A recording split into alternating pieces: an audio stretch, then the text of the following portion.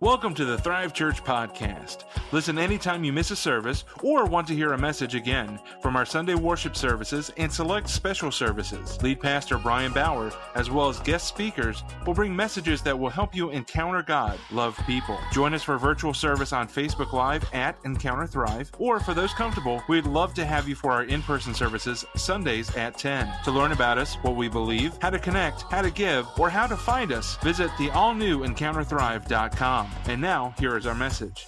All right, good morning. Hope everybody had a good Thanksgiving. I trust. I was cooking a lot. I cook a lot in our house, and I made, this year, my second year in a row, I made 2 turkeys, one baked, one fried for the options, and it was crazy. And my sweet potatoes turned out terrible. Turkeys were perfect, sweet potatoes not so much. But hey, life happens. But it's that season, right? It's that time of the year where it just builds and it gets exciting and we love it. And some of you, maybe as adults, you're like, not for me, it doesn't for me. And I'm like, man, no, for me, if anything but, it's like it's better than ever. Because when I was a kid, you know, when you're a kid, it's just amazing. When I became an adult, when my boys were little, it was just all the more, it was like, oh, this is so cool to watch them. So like, but I want to take you back. Let's go in the way back machine for a minute. All right? We'll cue something up just to make you feel like the way back. So somewhere around 1985-ish, all right? Right. Carter administration ended. And just some old Christmas music to get you in the mood. And I am somewhere between 4 and 5, somewhere in there. It's my first Christmas I remember, like I have memory of. And I remember we had this tradition for many years. We would go to Nana's house. That's my grandma on my mom's side. And now she has 7 brothers and sisters. There's 7 of them total, right? 7 brothers and sisters, okay? And they all had kids, and now all their kids have kids. But I mean, 50 to 100 people packed in this house on the south side, about 6 blocks from Comiskey Park, which is what it's called. And we would, I don't know, they would wait till somewhere around midnight to open presents, something like that. That's what it felt like. But you just watch this tree with presents that every year went a little further out, you know. And we got a present when we were little. We got a present from every aunt and uncle. So you would walk away with a garbage bag filled with presents as a little kid. And it was just amazing. And then we'd drive home. And then that night, and that time we lived in Evergreen Park, which is, if you don't know, it's just on the south side on the edge of the city there. And I remember the first Christmas, I came downstairs. And the tree is there. And the cookies, my parents did it up. Everybody here is a little bit older. Okay, so, all right. I don't know what your home traditions are. I just don't want to throw off your kids. All right, so they'd do it up. Like, they'd put, like, paw prints around and stuff. And then they'd leave a note, you know. And then sure enough, the cookies and the milk are partially eaten or fully eaten. And the crumbs are there. And under the tree this year, this is at a time when Voltron was a thing. Anybody here remember Voltron? Kind of made a resurgence, right? Okay, all right, you can kill it. But there was a Voltron castle under the tree with like action figures set up and things like that, doing things. And I just remember like, oh, Santa came! This is amazing. I was just blown away. You know, like this is the greatest day ever. This is unbelievable. And my parents, I mean, they did Christmas right. They did it really well. They just did an awesome job. And I remember one year coming down, and there was like an inflatable tent set up, which was one of my gifts, like in the room, like, there's a tent inside, you know. It was just awesome. And there's like this buildup, this anticipation, you know, in your kid's eyes, or when you were a kid, the wonder, the majesty of like, one day there was nothing here, and the next day it's just filled with presents and joy and life. And like, what did you do today? Like, nothing. I did nothing. but I'm like getting showered with blessings and gifts and food and like, no chores today? Really? Not one? Yes! This is the greatest day of the year. You know, you can say your birthday's like that, but for me, like, birthdays were still kind of a regular day to like a point in the day, right? You know, unless it's like a really big birthday, you know?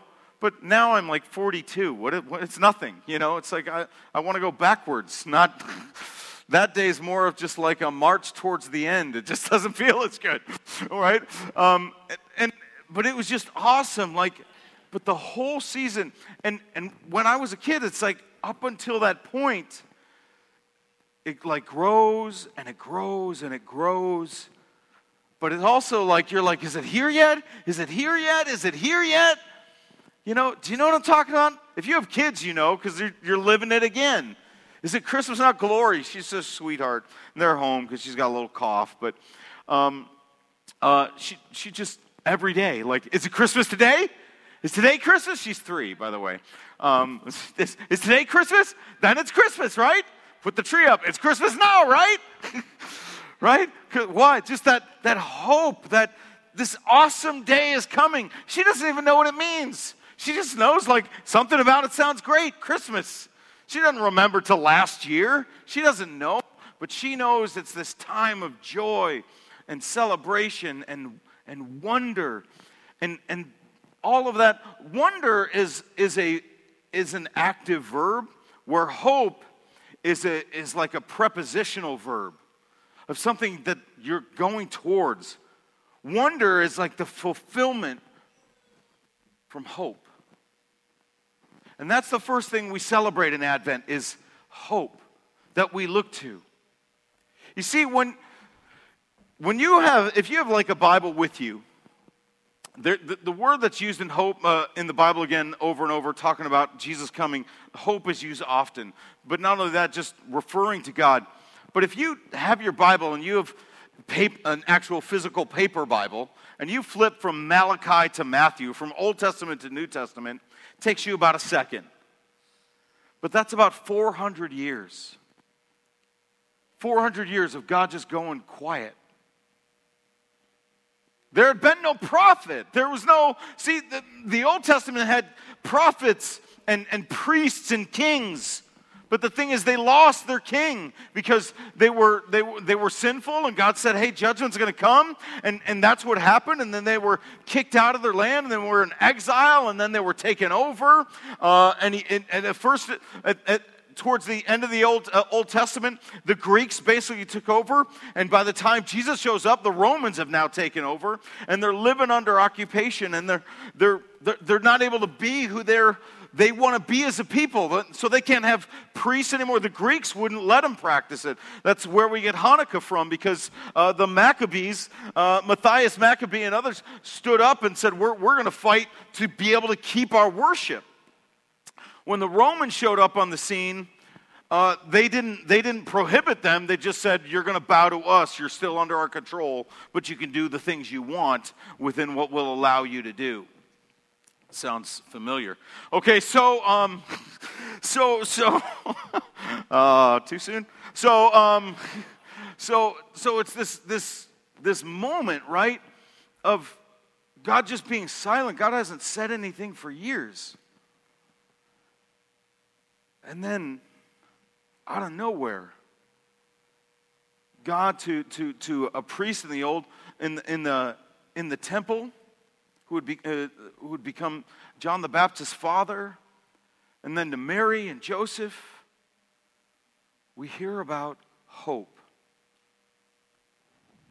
Matter of fact, here's a good explanation of what the word hope means in the Bible. Take a look at this. So let's say you want to describe the feeling of anticipating a future that's better than the present.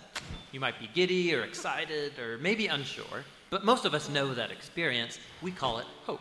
It's a state of anticipation, and it's crucial for healthy human existence. And it's a really important concept in the Bible. In fact, there are many words for hope in the ancient languages of the Bible, and they're all fascinating.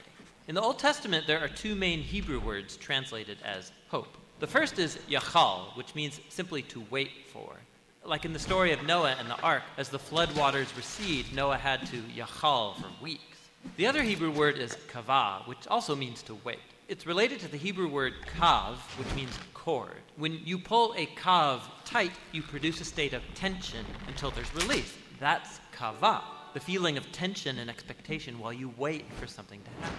The prophet Isaiah depicts God as a farmer who plants vines and kavahs for good grapes. Or the prophet Micah talks about farmers who both kavah and yachal for morning dew to give moisture to the land. So in biblical Hebrew, hope is about waiting or expectation. But waiting for what? In the period of Israel's prophets, as the nation was sinking into self-destruction, Isaiah said, "At this moment, the Lord's hiding his face from Israel, so I will kavah for him." The only hope Isaiah had in those dark days was the hope for God himself. You find the same notion of hope all over the book of Psalms, where these words appear over 40 times. In almost every case, what people are waiting for is God. Like in Psalm 130, the poet cries out from a pit of despair, "I kavah for the Lord. Let Israel yachal for the Lord, because he's loyal and will redeem Israel from its sins." Biblical hope is based on a person, which makes it different from optimism. Optimism is about choosing to see in any situation how circumstances could work out for the best. But biblical hope is not focused on circumstances. In fact, hopeful people in the Bible often recognize there's no evidence things will get better, but you choose hope anyway. Like the prophet Hosea. He lived in a dark time when Israel was being oppressed by foreign empires, and he chose hope when he said God could turn this valley of trouble into a door of hope, like the day when Israel came up from the land of Egypt. God had surprised his people with redemption back in the days of the Exodus, and he could do so again.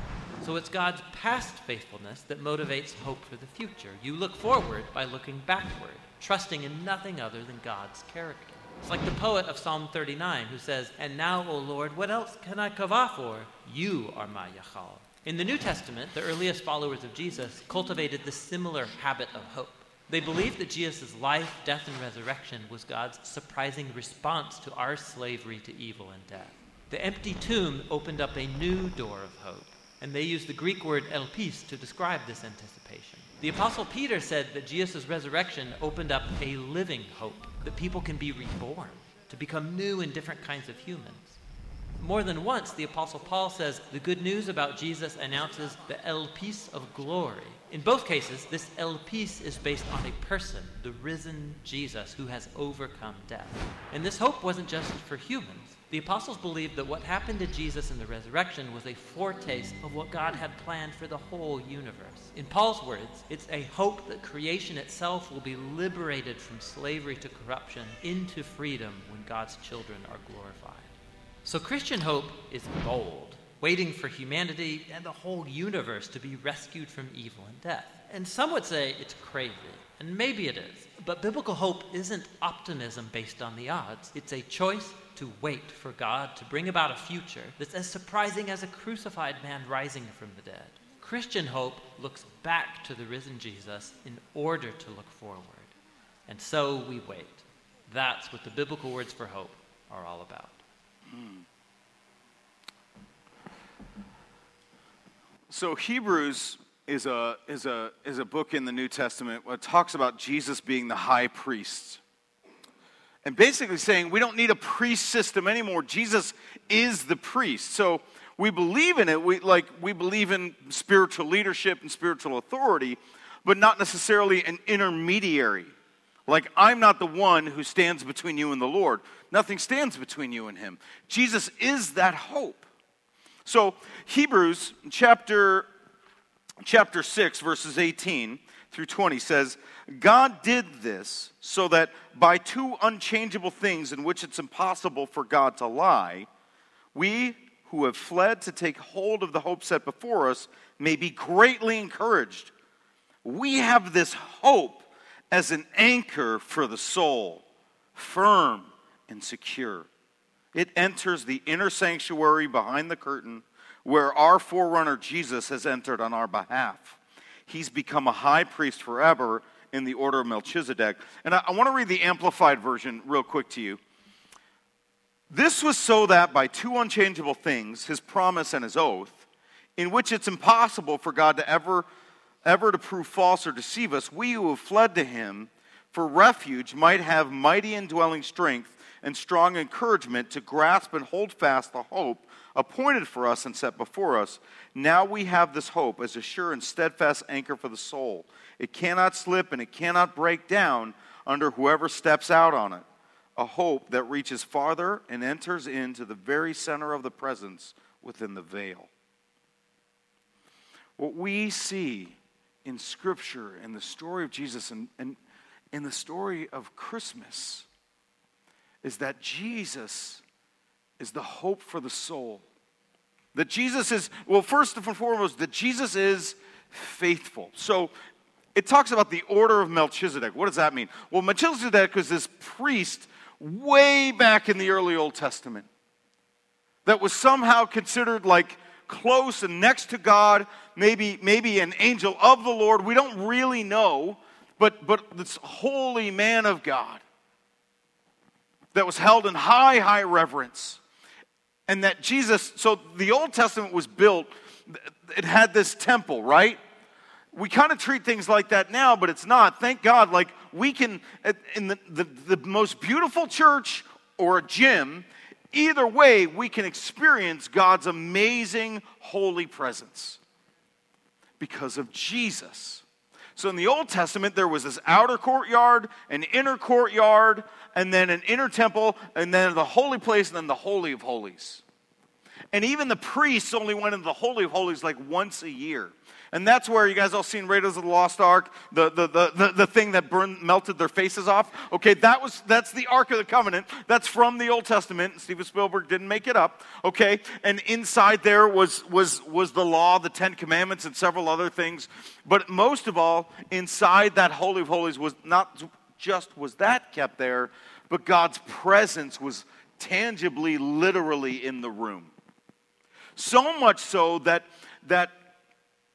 if a priest went in there and he wasn't clean before the Lord, he would tie a rope to his ankle, and then there were bells on his robe, and if he went into the Holy of Holies with sin in his life, God's holiness would kill him and he'd drop dead. So if you heard bells and then a thud, pull the rope. Okay? Because he's not coming out, not on his own. That's how holy and amazing God was. But the best part of the story of Jesus is we have this hope in Jesus that instead of us trying to get into the Holy of Holies and have some guy make it right for us and us do the right things, God then packages himself into an infant. That somehow, that perfect, amazing, awesome, eternal, giant God who holds the universe, who keeps it steady, right? If we were off just an inch in any access in the universe, and even the best scientific minds can't explain why do things hold where they are in the universe. They don't really know. Their answer is, well, that's what sustains life.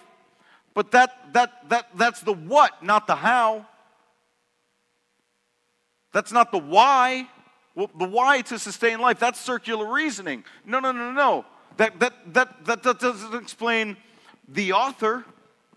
How did it get there? That God who does that, who holds that universe, packages himself into an infant to then save us. That holy, eternal God in the order of Melchizedek, perfect priest, he's gone, shows up. When God has been silent, what seems like he has left us, he's gone. He's not there anymore. He shows he's faithful. I will come through. How many of you have ever experienced God's faithfulness when you thought it's over, it's not going to come through? We just experienced it this morning. All right? We're not done with the building fund. You can keep giving to that. It's not, no, we don't want any more money. No. 100,000 is awesome. We'll not purchase a building. It gives us a spot to then apply for a loan towards building or land. But that, not only is that you being faithful, that is God being faithful. Right? In 1 year, this small startup church saved $100,000. That's the faithfulness of God. When everybody else would say, you can't do that. You're right, we can't, but God can. God wouldn't become an infant, a baby. Let me tell you. We see God's faithfulness when we don't tell him what he can't do. Let me say it another way. We see God as faithful. We see our hope fulfilled when we know that he can do anything. That's what the manger tells us over and over. God can do anything. See, we all want God to like part waters and walk us across. And we all want God to bring fire down from heaven on our enemies in traffic when we're stuck on the Dan Ryan. We all want that, right? God, burn them up so that I might be on time. You know, we all want something. We all want take out of my enemy. You know, make sure they vote the way I want. But we often don't expect God's faithfulness to look like what it looks like. Let me tell you, you can have hope that God is faithful to you, and he will be, and it may not be what you look like, what you want it to look like.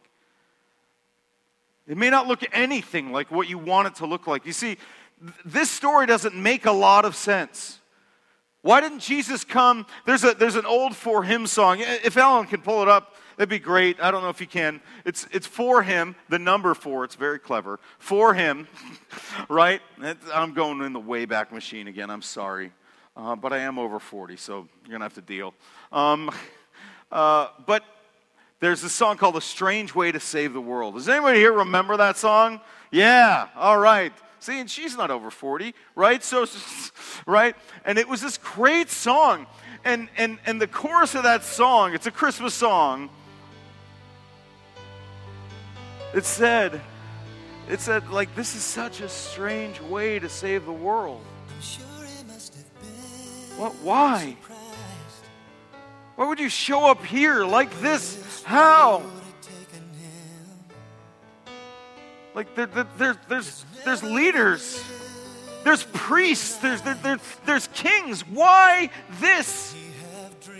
And God doesn't fully answer that question, but what he does say is, you can hope in me because I am faithful. When it seems like God won't say anything, he speaks. But this time he doesn't speak with a loud voice or a cloud. He speaks in the cry in a small town in Bethlehem as a baby.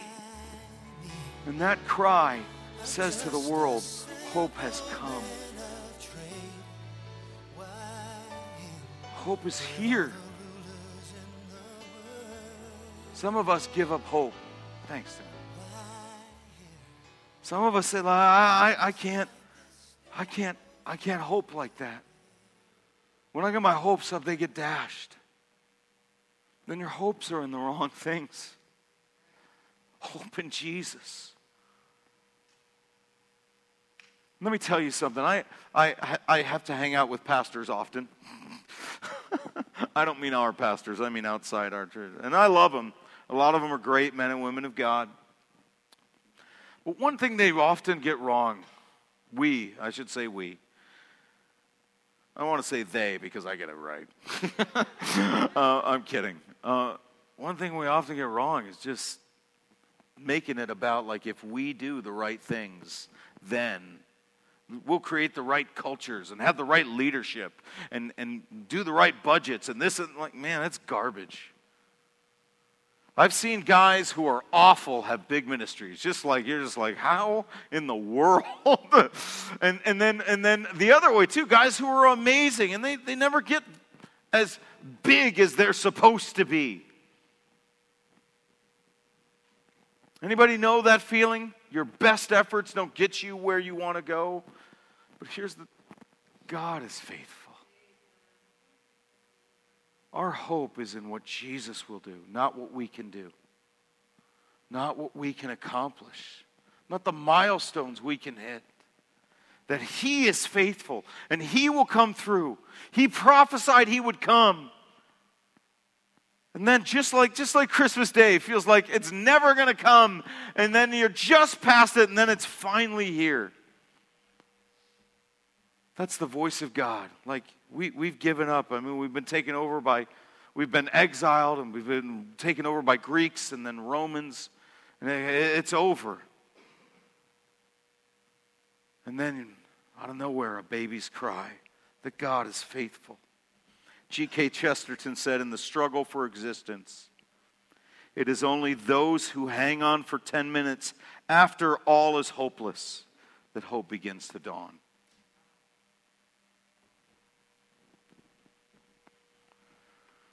A lot of times, man, this yesterday, right? Hey, there's a new variant. Great. Wonderful. And there's 1,001 opinions on that already, I'm sure. But whatever your opinion is, you're just like, man, again? When? When does it end, Lord? When does it stop? When? Our hope isn't in that. Our hope is not in what medicine will do, though medicine is awesome. Our hope is not in what our government will do, though government can be awesome. I don't feel like I'm seeing that right now, but they can be.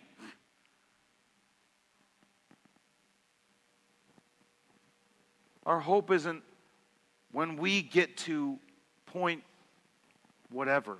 Our hope is in Jesus, that He is faithful. And no matter how many variants come, I will hope. And I will hope again. It doesn't just prove that God is faithful, right? What did that verse say? It also says that He is firm. It says we have this hope as an anchor for the soul, firm and secure. He is firm. God will fulfill His word. The Bible says He's not a man that He should lie. God is not like us. He doesn't say something and do something else. If He says you can hope in me, you can hope in Him.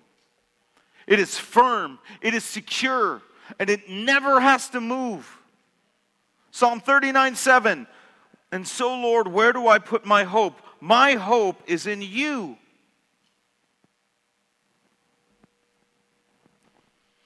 I don't just love Christmas because, presents, awesome, pretty lights. I hope because this is firm, a firm answer from God. You can trust me. I will fulfill my word. And not only that, from here, the whole life of Jesus, like He could have been killed. Do you realize the king sent a decree out that every boy under the age of 3 should be slaughtered because he could be the Messiah or the perceived Messiah. And I can't have that. Which is why they went to Bethlehem. Because God was protecting His infant son. God was protecting His word. Jesus is the living word. And God was protecting His word, that His word will be fulfilled. He will live a perfect sinless life, die on the cross for our sins, and rise again and show that His word is firm.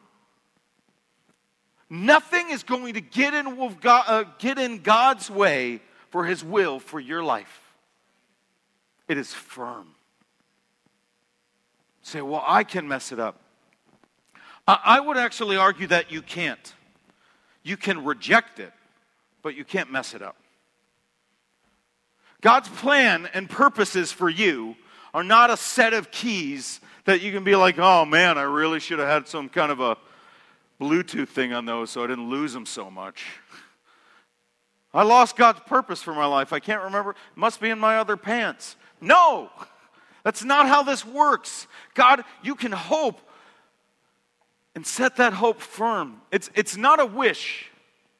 This hope in Jesus is not, man, I really think God's going to work it out.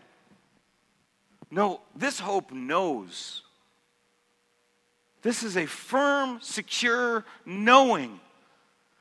He is who He says He is. He will do what He said He will do. He will come through. He will save the day. He is God.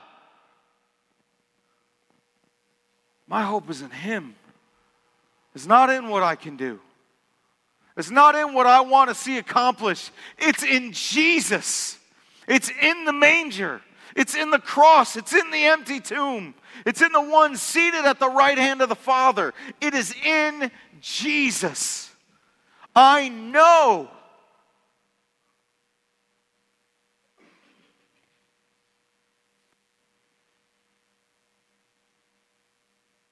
At the funeral where we lost our son Seth, we worshiped for a moment. And there were a lot of people there. I don't remember how many. We didn't take a head count, but I remember there being a lot. I remember it overflowed into the foyer and to the doors. A lot of just love and support came out for us. As a matter of fact, I feel bad because years later, people are like, I remember I was there. And I'm like, I do not, but thank you. A lot of it was a blur. I don't remember what was said at the funeral. Matter of fact, I almost remember nothing about that service except this moment. My wife and I were sitting right there in the front row. And, this day I can't remember who grabbed whose hand as we began to worship and who stood up first, because she thinks it was me and I thought it was her. And now I think it was the hope of Jesus Christ, who said, like David said, he won't return to me, but I will go to him. I will. Not I wish, I hope. My hope is I'm going home someday. He's either coming for me or I'm getting to him. One way or another, Jesus is my hope. If you have lost all hope, then you have lost Jesus. The hope of the believer never moves. It's never gone. It's the last thing he said to us before he ascended into heaven. And I will never leave you or forsake you. Which seems weird, right? Hey, I'll never leave. So see you later. And then he ascends into heaven. This seems like a contradiction. I don't get it. Because it doesn't look like you're staying.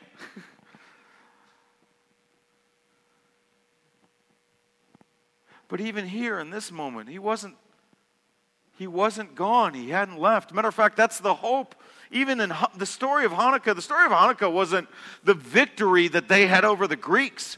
It was that when they went into the temple and lit the candles, they had enough oil for maybe one night, and it lasted 8 days till they could get more oil to burn in the temple, which that oil, that light, represented the hope that God was with them and His presence was in the temple. And they took hope in that He hasn't left us. He's not speaking, but He's not gone. That's the hope of that moment. That's why they celebrate Hanukkah. A lot of times we understand that, right? And I would argue there's even something very, very, very, very pure still on the Jewish people, God's original chosen people, right? How did Jewish people make it through the Holocaust, the Spanish Inquisition, and so much anti-Semitism? Right now in New York, they're being attacked for reasons unknown. No reason. They're this tiny little divot of a country about the size of New Jersey, surrounded by enemies, Israel is. Why are they not obliterated? No, they don't believe in Jesus and they're missing it there. And yet God still loves them. Because they're His people. And He's crying out, you can hope in me. And that hope is found in Jesus Christ. How do they hold on to that? They have a remnant. But they need Jesus. No argument about that. He's the way, the truth, and the life. But what I would tell all of us is saying there's something in that. Why are you even here in this moment? Are you just here because I heard about it? Oh, I think it's a good church. Oh, I've been here since the beginning. Oh, somebody told me about it. I found it online. Maybe. I'm not. None of that's untrue. But what if just like my wife and I in the front row, what if it's not just you and circumstantial? What if it's the hope of eternity saying you can open me and it's secure, calling you out? Saying, hey, put it in Jesus and nowhere else. And not just that, it's not just a firm hope that we can stand on. He has a forecast. Nobody saw this coming. No one. None of us saw 2020 coming, right? I sure didn't. I will say, looking back, I felt like something was off. Something was coming, but I had no clue what. Now we're all sitting in the aftermath of that, and still in the in-between, right? It's not done. Some of us are like, it is done. Oh, it's done. It's over. And some of you are like, it's only just beginning. It's only just getting started. Super COVID is coming. I don't know. I don't know. I don't hold tomorrow. But I know He does. He has a forecast and a plan. And it's better than the government's. Right? That verse says He is now the high priest forever.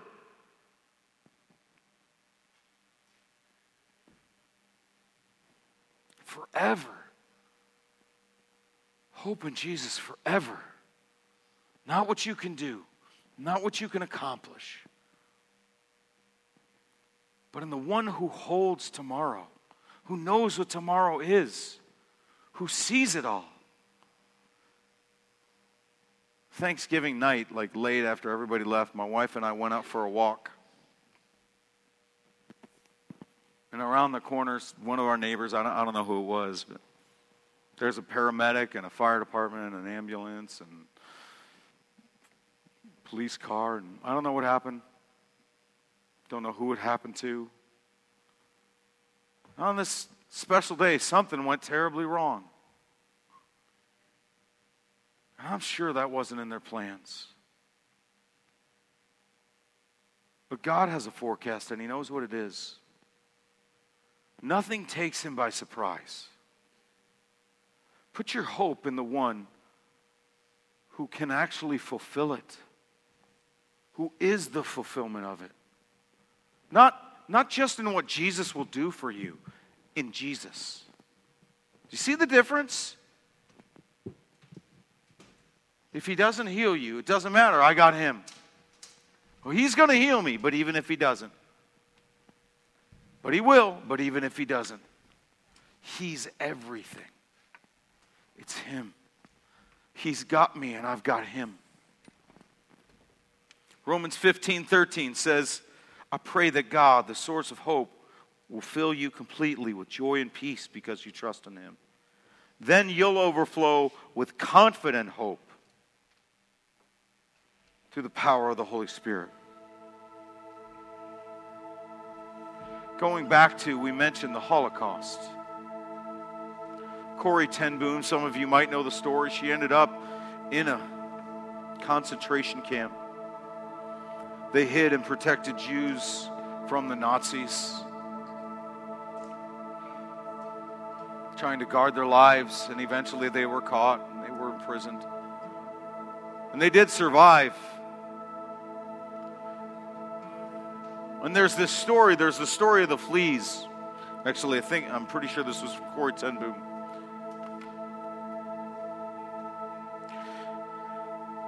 And they were saying, find always something to be thankful for. And that's what she meant, but taken even further, find something to always have hope in. And she was a believer in Jesus Christ, Corrie ten Boom was. And they said, well, I'm thankful. What are you thankful for? What could we possibly be thankful for in the midst of this horrific circumstance that we see no end to? I can't imagine being in a concentration camp. You've lost everything and almost everyone, and there is no end in sight. The only end in sight looks very, very grim. And one of them says, be thankful for the fleas somehow. Why? Because that day, one of the commanders was going to kind of inspect their inspect their bunker.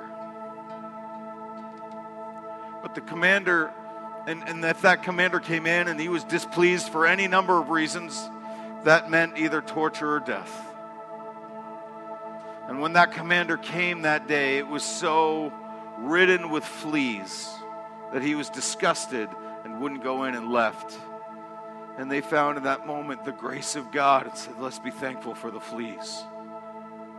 What seems like the very torture and disgusting thing among us, God used as our salvation.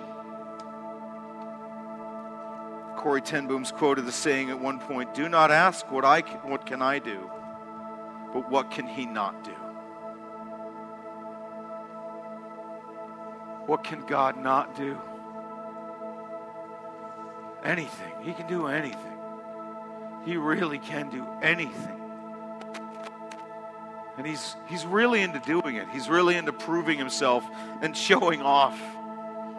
As believers, we can never be without hope. We have the hope of Jesus Christ. In this season, some of you are facing a hopeless circumstance. Stop looking at the circumstance and start looking at the fulfilled hope of Jesus Christ. Look at him. Stare at him. Gaze on him. Some of you, life is going good. Great.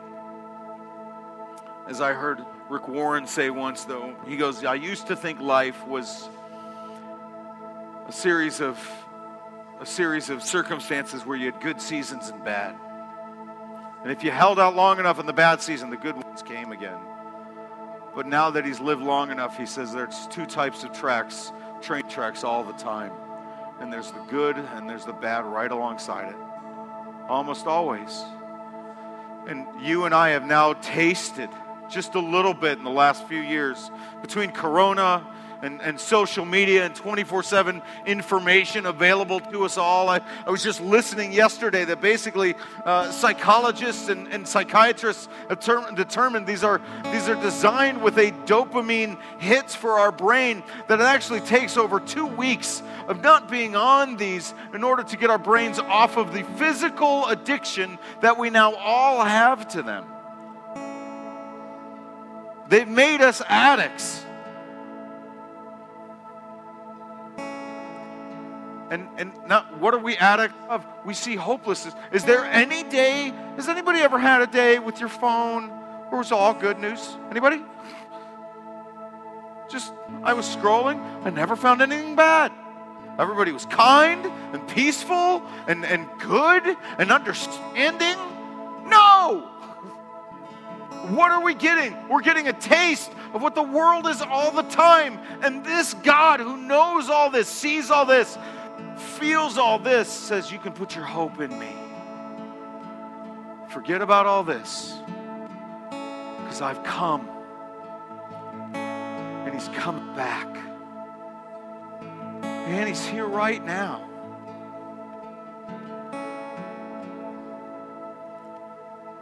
You know, ever since that day, that season of our life 10 years ago when we lost him, hopelessness at times feels like a close relative. When our kids get sick, I get really scared. When I get sick, I get scared. When there's not enough, when it's going really good, sometimes I can get scared because you're just waiting. Well, what's the next thing? Some of you know what that's all about, right? And the God who knows how you feel and understands all that cries out from eternity, put your hope in me. Nowhere else. Not in your kids tomorrow. Not in a better president. Not in new governance. Not in medicine. Not in your personal health, your immune system. None of that. Put it here in Jesus. And man, you will be filled with the awe and the wonder of what God does when he has all your hope. Thank you so much for spending some time with us. We hope this message spoke to you and helped you grow in your knowledge of and love for God. Visit us online anytime at EncounterThrive.com and reach out with questions, prayer requests, or comments. We hope to see you for our in-person services in Lockport, Illinois, Sundays at 10.